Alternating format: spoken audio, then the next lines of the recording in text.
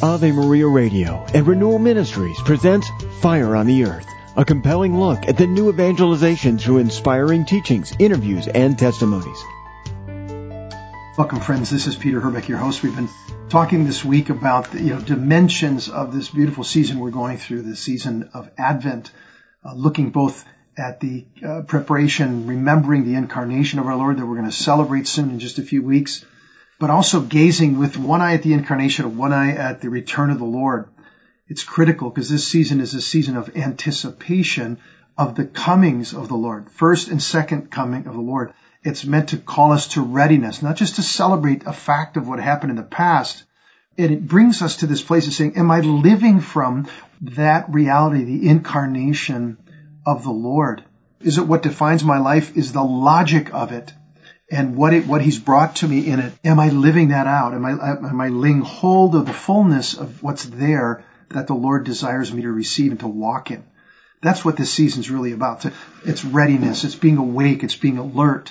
And so today we're celebrating something very special, the Feast of the Immaculate Conception, right? And people often get this mixed up a little bit. They think the Immaculate Conception is talking about Jesus' conception in the Incarnation. It's not. It's the Immaculate Conception is talking about Our Lady's conception. I want to talk about it just a little bit from the Catechism today and celebrate because, we've talked a lot this week about appreciating the glory that we've been given, because what these seasons are all about is a time to give glory to God because of the glory that's been received in the victory of Jesus for the human race.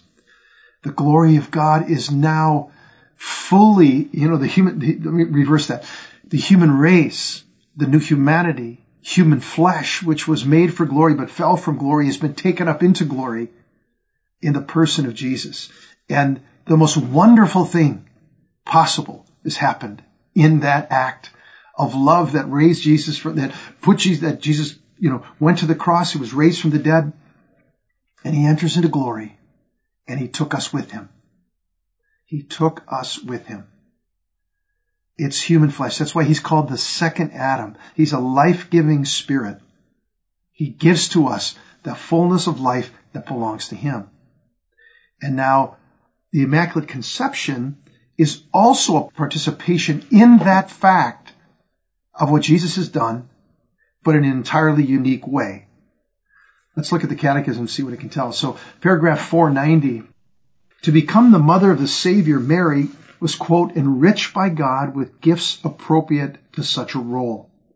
That is, she was given gifts not of her own merit, but by God's action and initiative to prepare her to receive the conception of the Son of God in her own womb, to be the mother of God. Paragraph goes on and says, the angel Gabriel at the moment of the Annunciation salutes her as full of grace. Full of grace, full of God's gift, God's life given to her. In fact, in order for Mary to be able to give the free assent of her faith to the announcement of her vocation, it was necessary that she be wholly born by God's grace. The key thing here is, at Mary's conception, God acted. He applied to her conception the saving work of her Son, because she too is saved by the Son. The whole human race is. There's only one Savior. And even Mary is saved. But in a unique, absolutely unique and beautiful way. So that she doesn't have the stain of original sin. That it will be dealt with at her very conception. So she doesn't carry that wound and pass on to her offspring. Again, in fact, in order for Mary to be able to give the free assent of her faith to the announcement of her vocation, it was necessary that she be wholly born by God's grace. She was prepared for the announcement of Gabriel. Paragraph 491, through the centuries, the Church has become ever more aware that Mary, full of grace through God, was redeemed from the moment of her conception. That is what the dogma of the Immaculate Conception confesses, as Pope Pius IX proclaimed in 1854. Here's his proclamation. The most blessed Virgin Mary was, from the first moment of her conception, by a singular grace and privilege of Almighty God, and by virtue of the merits of Jesus Christ, Savior of the human race, preserved immune from all stain of original sin. There it is. A privilege given to her by Almighty God, and by virtue of the merits of Jesus Christ, the only Savior of the human race. So if there's any Protestant brethren who are listening who might be confused about what the Catholic Church teaches about this, this is it. Catholics don't worship Mary. Mary's not God. She's not divine. She has a unique place in God's work of salvation, and we revere her profoundly, as we revere the saints. But she literally is the first among all the disciples and has experienced astounding measure in an entirely unique way the fullness of God's grace. But it's Jesus, and it's the will of the Father. Jesus is the only Savior of the human race. Paragraph 492, it says, the splendor of an entirely unique holiness by which Mary is enriched from the first instant of her conception comes wholly from Christ. She's redeemed in a more exalted fashion by reason of the merits of her Son. The Father blessed Mary more than any other created person in Christ with every spiritual blessing in the heavenly places, and chose her in Christ before the foundation of the world to be holy and blameless before him in love. These are Bible passages that the Catechism is quoting here. God's action. And what's so beautiful is whenever we have these solemnities and special feasts of Our Lady, I'm reminded of what God values and what catches God's eye.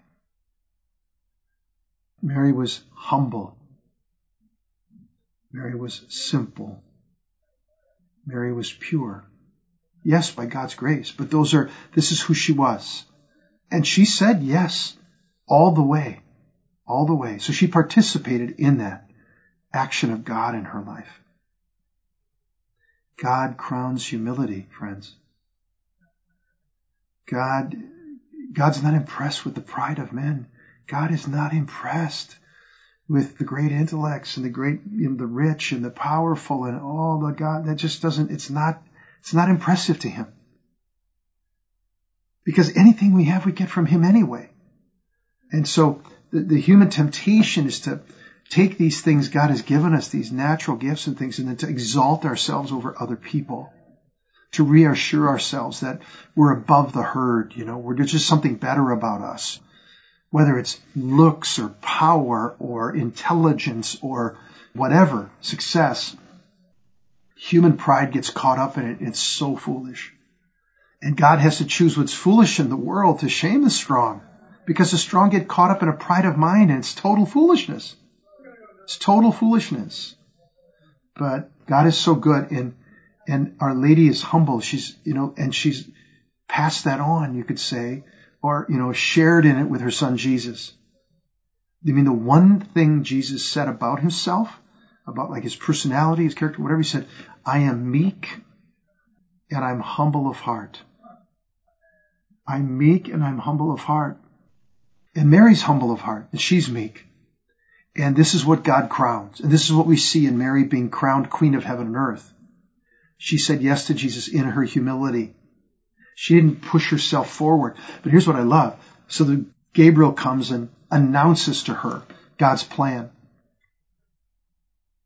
And her response is what?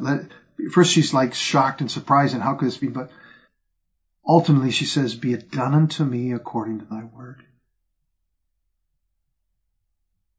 Friends, nothing happens to us in our life that is outside in some way, even the permissive will of God.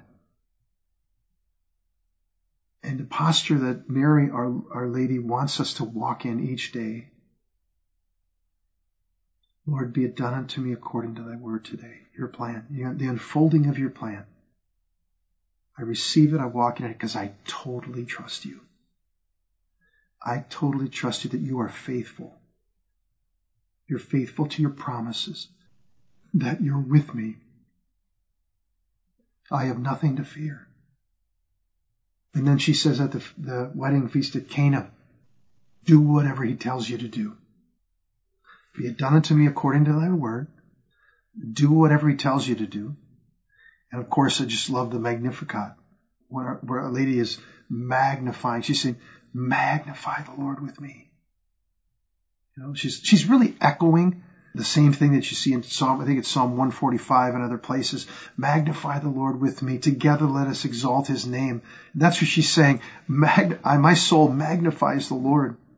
My spirit rejoices in God, my Savior, because he's looked upon me in my lowliness and he's done mighty and great things for me, and holy is his name. You know what? You can say that.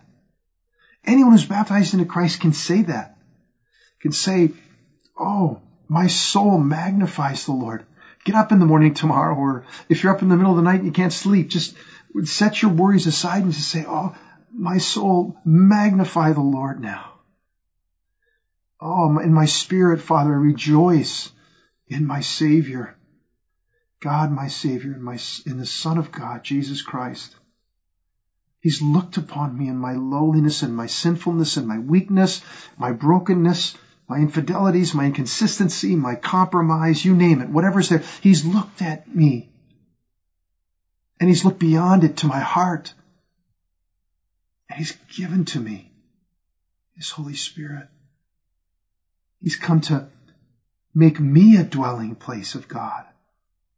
He's come to lift me up and to crown me as a child of God, hopefully. Scripture says, when we enter into the kingdom, and we have to remember and learn from Our Lady who gets crowned.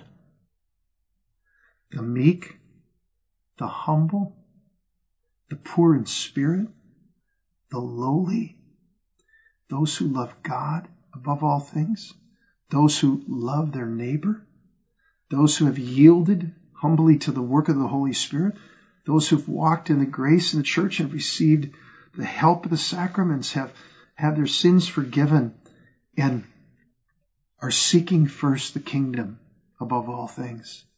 Friends, it's a shame how easily we get trapped in the world. And, the poor, in a certain way, the poor have it better than we do on the level of their circumstances often lead them into a very beautiful dependence on God.